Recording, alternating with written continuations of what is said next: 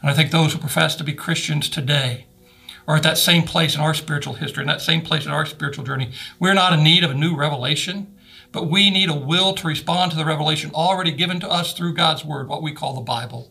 We need to hear the Lord say, stand at the crossroads, look, ask for the ancient path, search for the good way is, where the good way is, and walk in it. If we're going to do that, I need to talk to you for a minute about paths, or the way.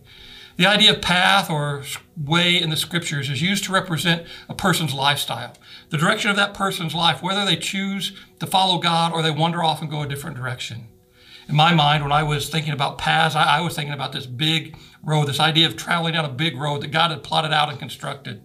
And I think of roads as institutional structures planned out in advance and planned out to go certain places, constructed by governments or countries using earth-moving equipment and pavement for permanence. So of course, God's going to build me this huge big road that I'm going to be easily identifiable and guardrails along the way, and he's going to give me a map, the Bible, to find my way.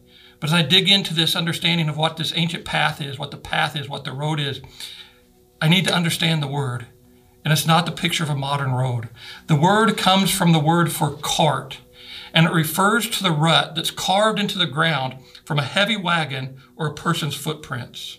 It's the track left behind on a journey that reflects the kind of people, the kind of person who was there and had traveled the road ahead of you.